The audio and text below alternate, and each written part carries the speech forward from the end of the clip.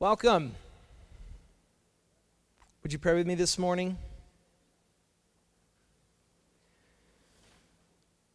Lord, we come to you as a church now, and we are so grateful for the opportunity to pray together and to lift up our church to you.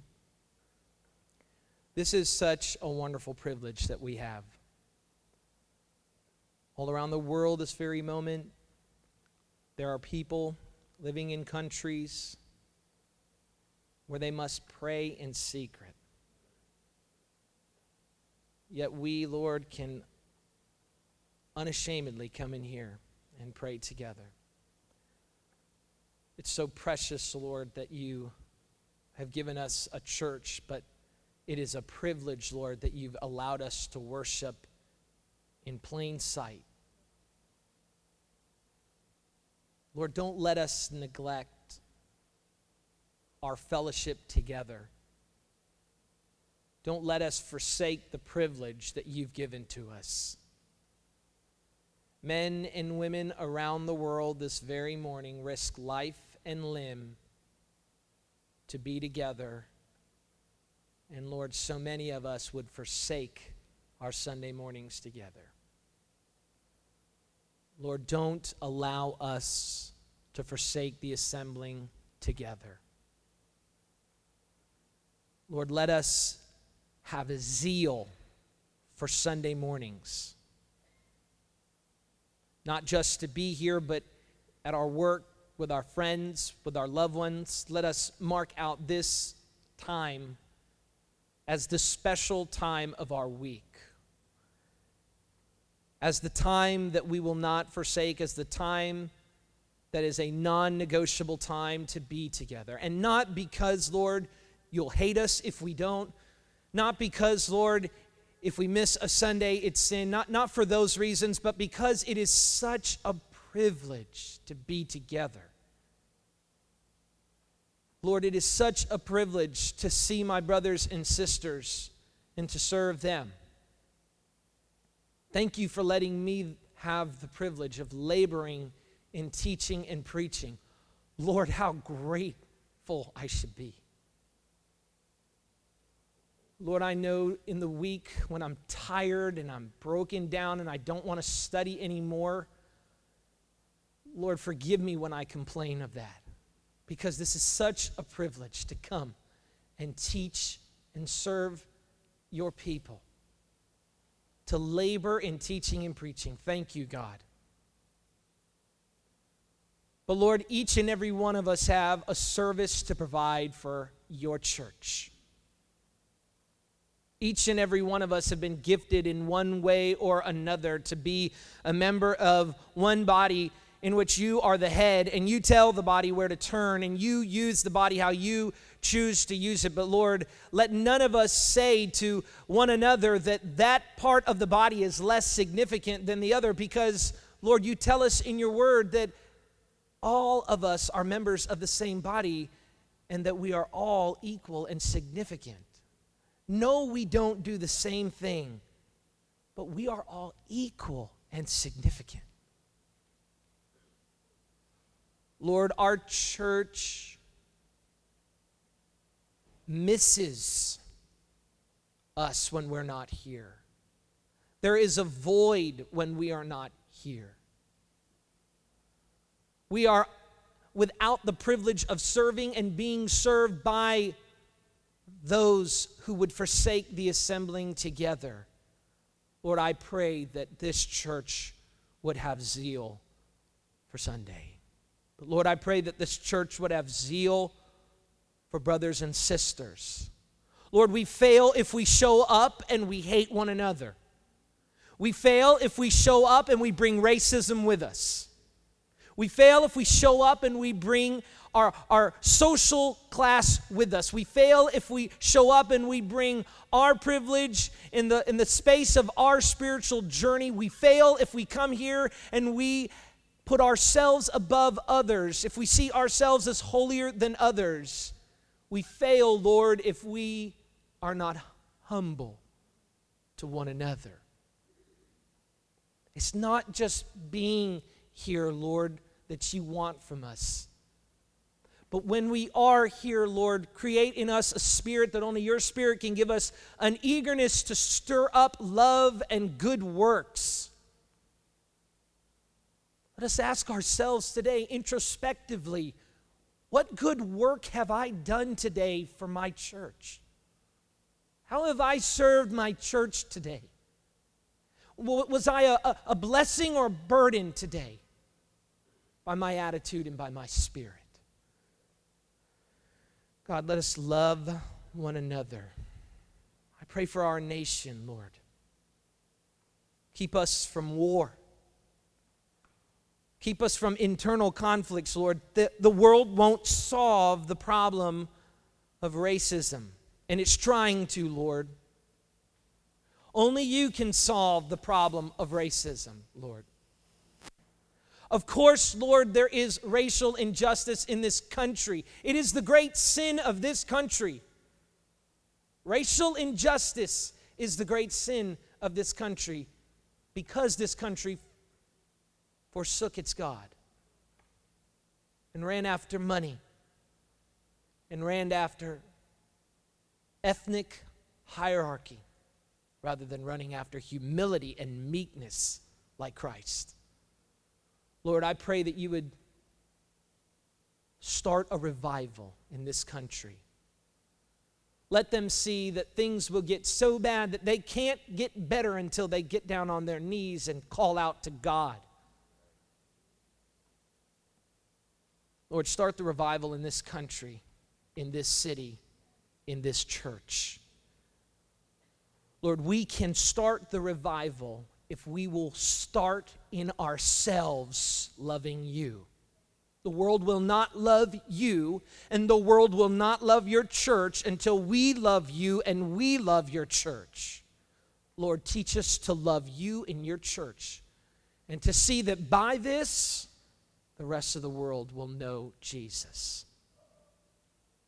We love you, Lord. Lord, open hearts today. Every word we speak, every word I speak this morning means nothing if you don't open hearts.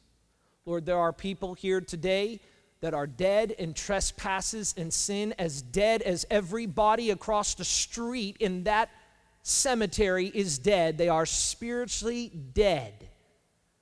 But through the preaching of your word, we hope, and we have hope, that you open hearts.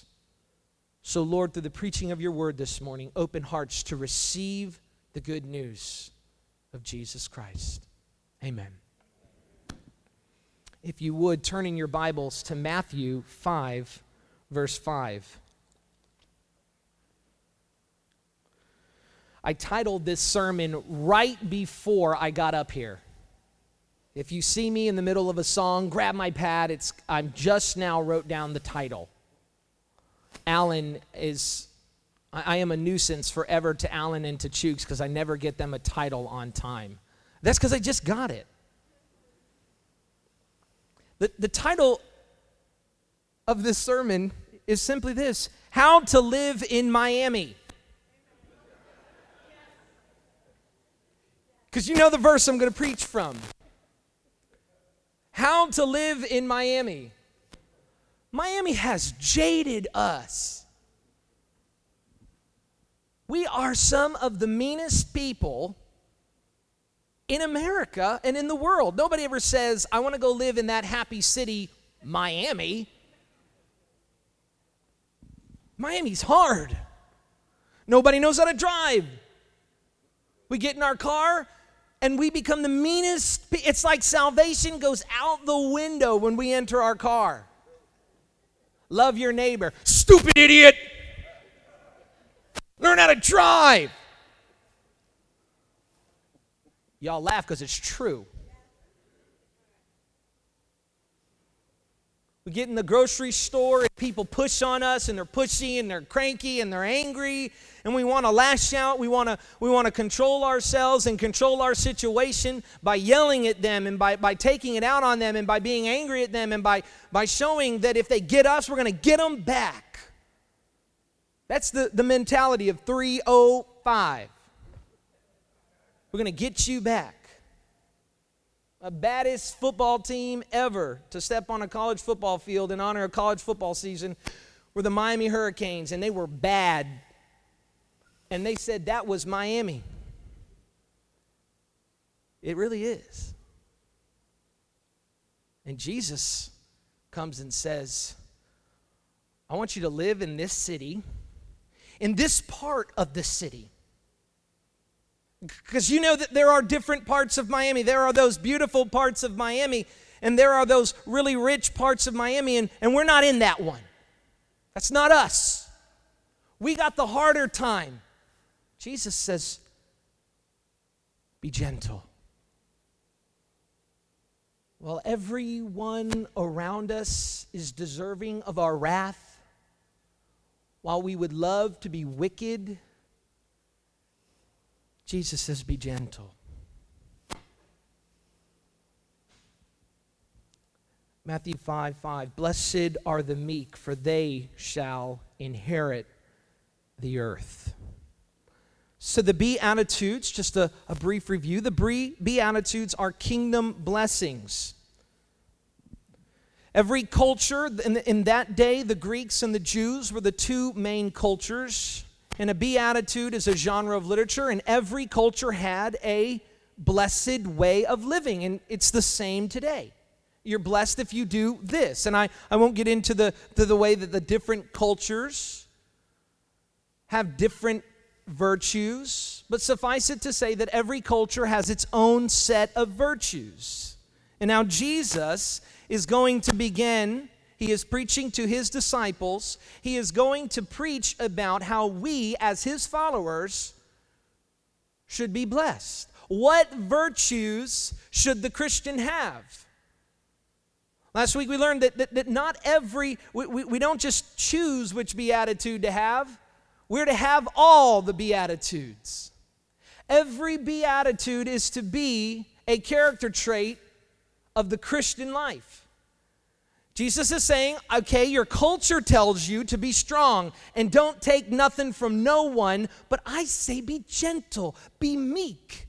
And when someone asks you for your cloak, give them your tunic as well. And when someone asks you to walk a mile, walk with them too. And every last one of us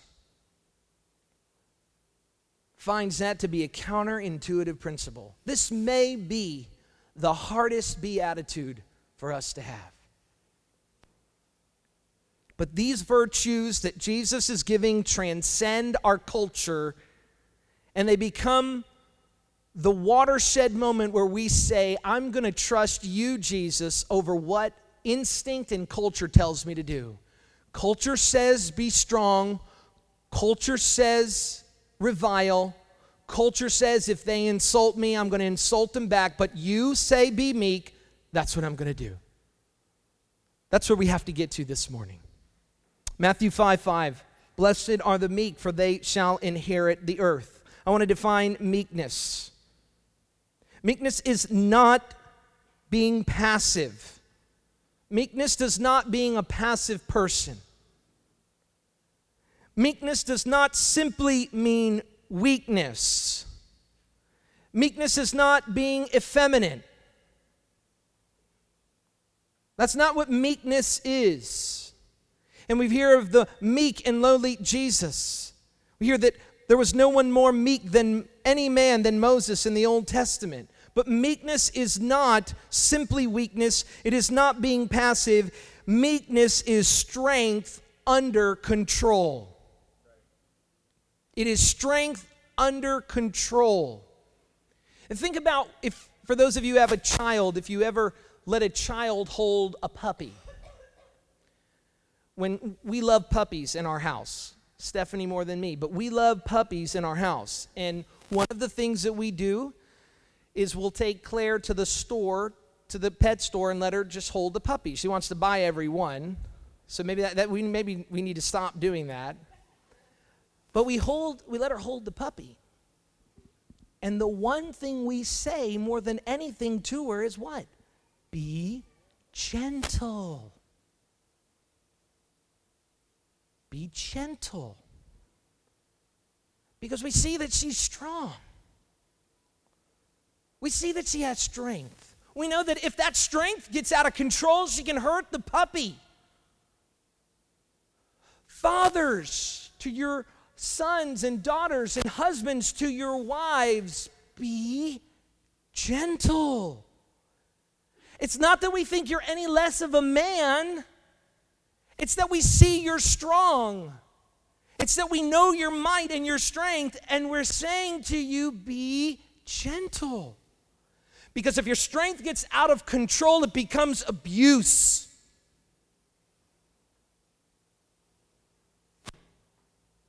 Be gentle. This is what meekness means.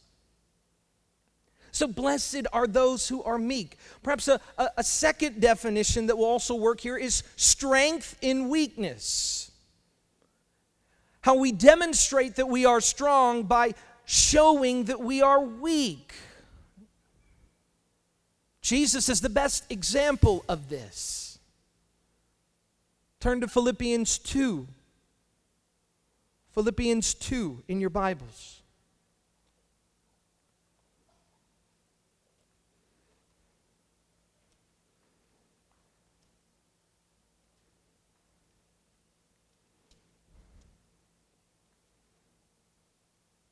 So Paul commands the church in verse 3, chapter 2, he says, do nothing from selfish ambition or conceit, but in humility count others more significant than yourselves. Let each of you look not only to his own interest, but also to the interest of others. And now he's going to give us the example of gentleness, of meekness, of humility. And listen to what he says.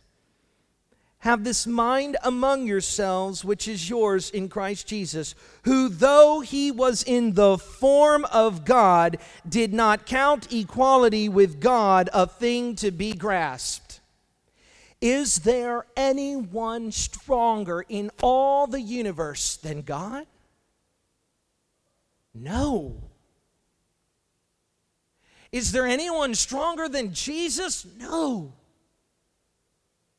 But Jesus did not count equality with God, his strength, something to be held on to. The word there, grasp, means clung, held on to.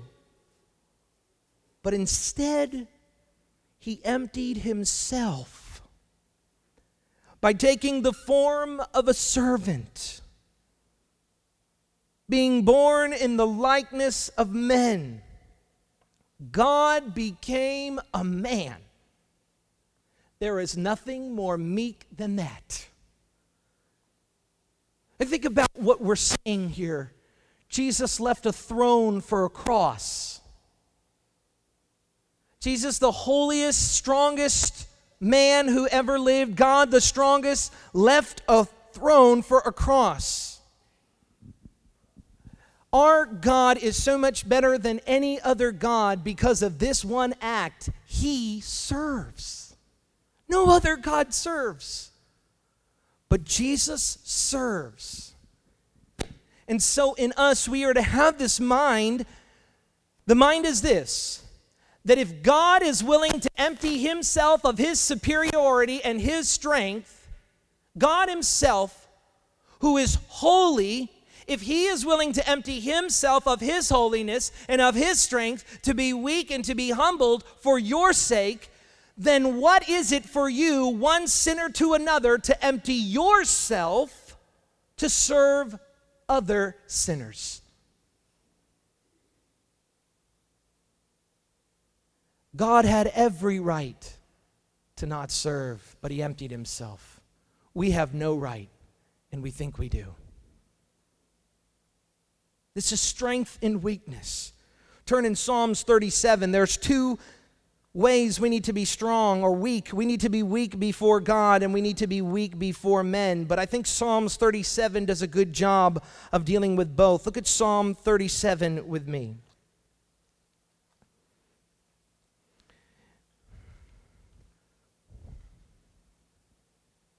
First off, strength in weakness is a weakness before God. We must rely on God and not in our own strength. Meekness starts by saying, I don't have all the answers, God has all the answers. You can test the meekness of your heart by asking this question: are you trying to solve life's problems, or are you allowing God to solve life's problems? Listen to what David said. Listen to this meekness. Fret not yourself because of evildoers. Be not envious of wrongdoers, for they will soon fade like grass and wither like the green herb. So this is the occasion. The occasion is we see around us evildoers everywhere. And think about how for us living in Miami, how we see evildoers everywhere. And it seems like they're always getting ahead and we're staying back. But listen to what David says. When you see that going on, trust in the Lord and do good. Dwell in the land and befriend faithfulness. Delight yourself in the Lord, and He will give you the desires of your heart. Trust in the Lord, he says. Dwell in the land. Delight in the Lord. Commit your way to the Lord. Verse 5. Commit your way to the Lord. Trust in Him, and He will act. He will bring forth your righteousness as the light, and your justice as the noonday. Be still before the Lord, and wait patiently for Him. Fret not yourself over the one who prospers in his way, over the man who carries out evil devices. So here's the setting. The setting is this. We think that we have a right to get vengeance. We think that we have a right to hate those who hurt us and to be harsh with those who are harsh with us. And the Bible says, no. Be still, be gentle, be meek. Be meek. Trusting in the Lord. So our meekness begins then by looking to God and saying, it is before you, God, that I see myself completely emptied. It is before you that I realize my own inadequacies. And Lord, I know I must be meek. But here's where the difficult one comes in. I would say that every one of us who bowed our head this morning and prayed, we had no problem confessing to God our sickness and our sin, right? None of us. We bow our head and yes, Lord, you tell us we're sinful. It's when the brother and sister, or when other sinners tell us that we're sinful, that's where we really have the problem, isn't it? It's one thing for God to tell us we need to be meek, but don't you dare tell me to be meek. But the Bible says, be meek before men as well. Look at verses 8 and 9. Refrain from anger and forsake wrath. Are you going to be justified in your anger? Maybe. But do the counterintuitive thing. Refrain from your anger and forsake wrath. Fret not yourself, it tends only to evil. That is, don't worry. Don't worry about whether or not they're going to get their comeuppings. That's not for your concern. For the evildoers in their day will be cut off, but those who wait for the Lord shall inherit the land. In just a little while, wicked men will be no more. Though you looked carefully at his place, he will not be there, but the meek shall inherit the land. This whole passage is about meekness. It is about forsaking our right to get back when those around us harm us and hurt us. This is the Spirit of Christ. The promise is this. In Matthew 23, the Bible says, whoever exalts himself that is now on this earth will be humbled, that is, in the next life. So the one who wants to be exalted in this life, to have his glory, to get his vengeance, to get everything that this life has to offer, the one who wants that and exalts himself now, you get this. compared to the eternity of the new heavens and the new earth. But whoever humbles himself now on this earth, to those who are wicked, to our brothers and sisters, that person will be exalted in the new heaven and in the new earth. Matthew 23. So the virtue that we're seeking then this morning is strength and weakness.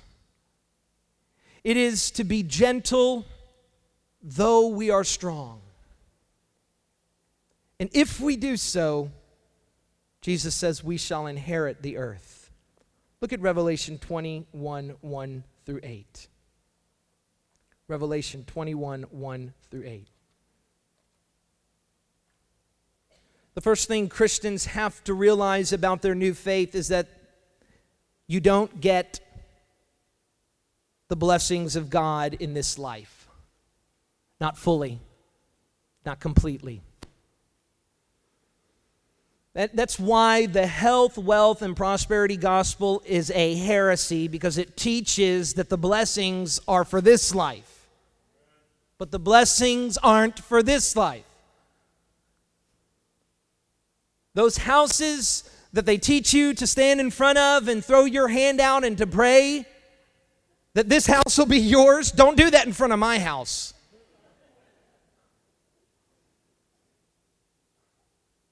Wait till the roof goes bad, then you can do that. But those people who teach you that if you give 100, you'll get back tenfold, that tenfold promise you see on Christian television, that is a lie. That is a heresy. Because Christians suffer in this life, and their suffering is a self-decision to be meek and to say, I trust that all of the sufferings of this life, Romans 8:18, are not worth comparing with the blessings in the next. I trust it. So today, I'll be meek. And until I die, I'll be meek. And I will suffer in this life for you, Jesus, because in the next, the blessings are incomparable with right now. Christian, we look for a new heaven and a new earth. Revelation 21. The first thing we have to see is that there will be a new earth. Then I saw a new heaven and a new earth, for the first heaven and the first earth had passed away. The law of this earth is this: death and disorder. For those of you who study science, it's called the law of entropy, the second law of thermodynamics. All usable energy is running towards a state of equilibrium where there will be no more energy one day. Scientists or cosmologists call this the Big Crunch. Scientists are so theological. The Big Bang, God said, let there be light. Bang. Light. The Big Crunch, they say the universe is going to collapse back on itself. And God says, a new heaven and a new earth will come, for the first heaven and earth will pass away. Natural men are condemning themselves in their own science. They think they found answers, and the Bible has had the answers for millennia. Yes, the earth began to exist, and yes, it will wipe away. Why store up for yourself treasures on this earth? Every time that phone that you love so much, every time you buy it, it's obsolete by next month.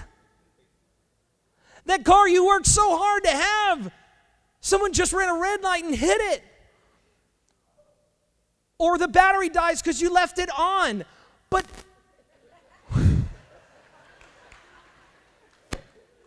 listen, brother, I do it like once a week, so do not feel bad.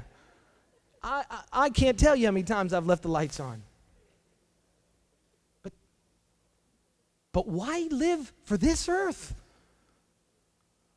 Where moths and rust and decay and destruction and robbers and thieves and war and famine. Why live for this earth? It's just going to all die. The first thing we have to understand is that there's going to be a new earth. and that the old earth is going to pass away. And the second thing is that this earth is going to be better than the first earth. And I saw the holy city, the new Jerusalem, coming down out of heaven from God, prepared as a bride adorned for her husband. And I heard a loud voice from the throne saying this. Notice that the second earth begins the same way the first earth began. God speaks it and it happens. And watch how this corrects the mistake of Eden, the sin of Eden. I heard a loud voice from the throne. That means it's God's voice. There's nobody on that throne save that for God. Behold, the dwelling place of God is with man. He will dwell with them, and they will be his people, and God himself will be with them as their God. Right now, we have a partial blessing of the Holy Spirit. He's called the Comforter. Because in this time, as this world passes away, we have a foretaste of the things to come in the Holy Spirit. And we see and we long and hope for a new heaven and a new earth. And we want to see this earth the best it can be. And church, I'm telling you this, the best this earth can ever be is a church that is submissive and loves one another. That's the best this earth is ever going to be. We are to be the example of kingdom people right now, because we have the Spirit of God in us. In this temporary time, the comforter of the Holy Spirit, the unity of the Spirit in the church, is to be a foretaste of the blessings to come. Think about your time with the church as God giving you a blessing of the foretaste of that day when he will dwell with his people. But the Bible says he will dwell with them. The question we have to ask then is, who is the them? Here's who the them is. The poor in spirit, those who mourn, the meek, those who hunger and thirst for righteousness, the merciful, the pure in spirit, the peacemakers, the persecuted for righteousness, the church. This promise is not for everybody. It is for those who manifest these beatitudes. That's the church. What's this new earth going to be like? Verse 4, it says that God will wipe away every tear from their eyes. Just think for a second what that says. It's not that God is going to erase suffering and sorrow. It's that, like a father to children, he's going to wipe away every tear. This is a spiritual, emotional relationship, a father to his children.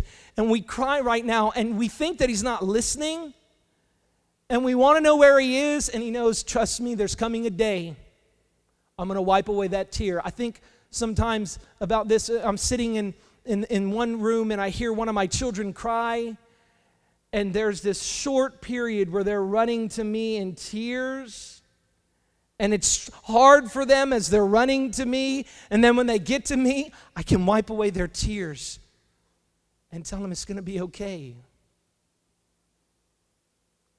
The new earth is the place where our Father wipes away the tears of his children. But only those who are in his house will have that blessing. There's no more death. There's no more mourning for our sin. It's all gone. There's no more pain and suffering. It's all gone in the new earth. Blessed are the meek, for they shall inherit the earth. Not this earth, thank God, but the next. So the sufferings in this life are nothing in comparison to the blessings in the next. But there's a warning. Verse 8. See these as beatitudes in reverse. As for the cowardly,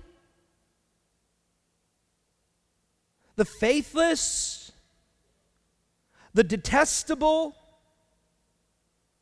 the murderer, the sexually immoral, the sorcerer, that's the drug addict, the idolater, all liars, their portion will be in the lake that burns with fire and sulfur, which is the second death. There is a warning here that only those who have the virtues of the Beatitudes will inherit the kingdom of God. Blessed are the meek, for they shall inherit the earth. Well, how can this virtue increase in our lives? Perhaps you're wondering, if it's this good, do I have it? If it's this bad, I definitely don't want to not have it. I want to have this virtue because I want the blessing, and I sure don't want the cursing. I want to give you 3 ways where you can increase in this virtue. How you can increase in meekness. Number 1, acknowledge your sin before God. Look at 1 John 1:8-10. Just a couple books back. 1 John 1:8-10. Meekness begins like this. If we say we have no sin, we deceive ourselves. If the opposite of meekness is strength, is violence, is arrogance, those who say they have no sin, they are the arrogant. But meekness begins by saying, I have sin. If we say we have no sin, we deceive ourselves, and the truth is not in us. So if it's not in us, we don't get the new earth. We don't get the new heaven. If we confess our sins, though, that is, if we acknowledge our sin before God, He is faithful and just to forgive us our sins and cleanse us from all unrighteousness. Think about that. He forgives and cleanses. I heard a pastor say this past week, it's that second part, that cleansing. The first part is between me and God, but knowing that I'm cleansed is now between me and myself. I know that God has forgiven me. Now the cleansing part is where I say, I'm cleansed. There's no more guilt to be had. The way we begin to increase in the virtue of meekness is by acknowledging our sin before God. Second, we acknowledge our sin to one another. Turn to Galatians 6:1. Galatians 6:1. So we first acknowledge our sin to God, but we also must acknowledge our sin to one another. This is the hard part. This is the part where we as Christians have to grow. Listen to what Paul tells the churches of Galatia. Brothers, that includes sisters as well, if anyone is caught in any transgression, that means if they're ensnared by it, if they're living in sin, not that somebody was peeking through their window and caught them, it means that they're ensnared. It's got them. If any one of you is caught, is ensnared in sin, you who are spiritual should restore him in a spirit of what? Gentleness.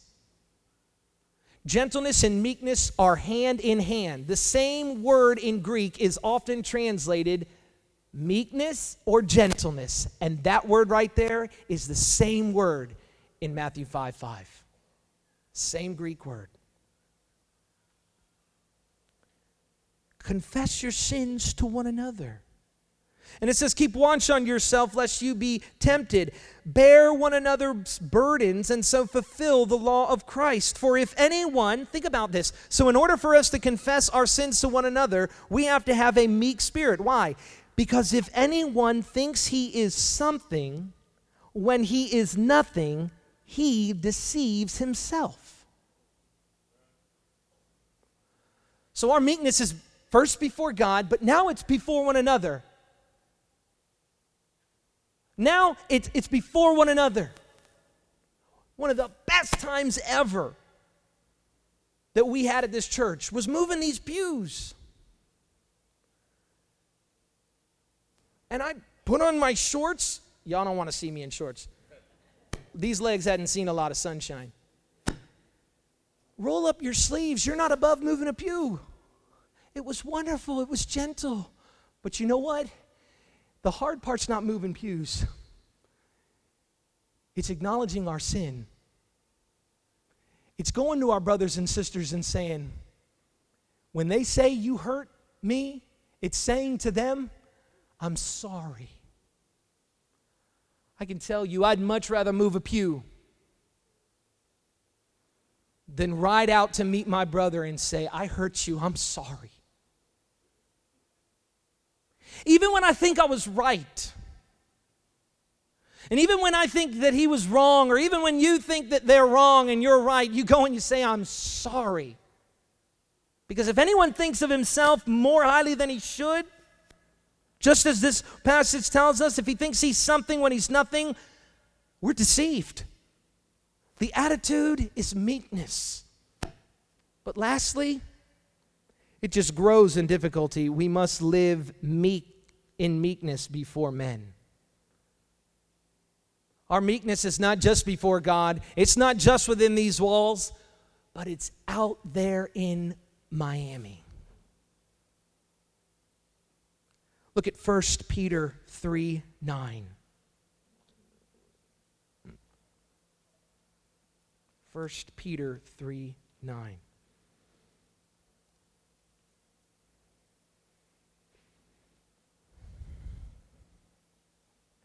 Do not repay evil for evil, or reviling for reviling. Do not repay evil for evil, or reviling for reviling. This is an evil and reviling city. Do not go and look like this city. You are called to be salt and light. Do not repay evil for evil or reviling for reviling, but on the contrary, bless, for to this you were called, that you may obtain a blessing. Whenever you read that passage, I want you to say this: the blessing is the new heaven and the new earth. We have been called to endure reviling, to endure insult, and to show the meekness of Christ, who, though he was God in the flesh and will ultimately one day be the judge of men, allowed himself to be judged by sinful men, so that on the cross he might save sinful men. We have been called to be like Christ.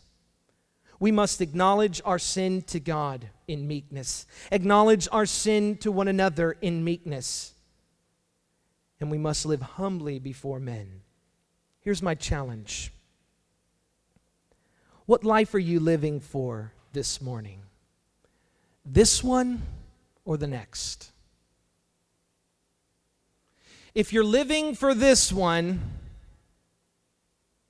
get all you can all you get, and sit on your can. If you're living for this one, the beatitude is this: only the strong survive. If you want what this life has to offer, I got the answer. If you want that, only the strong survive. Go out these doors and you be mean and you be tough and you be jaded and you hate. And you'll make it in this world.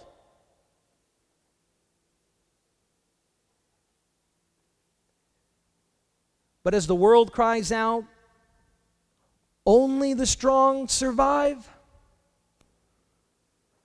Jesus echoes back, blessed are the meek, for they shall inherit the earth. Let's pray.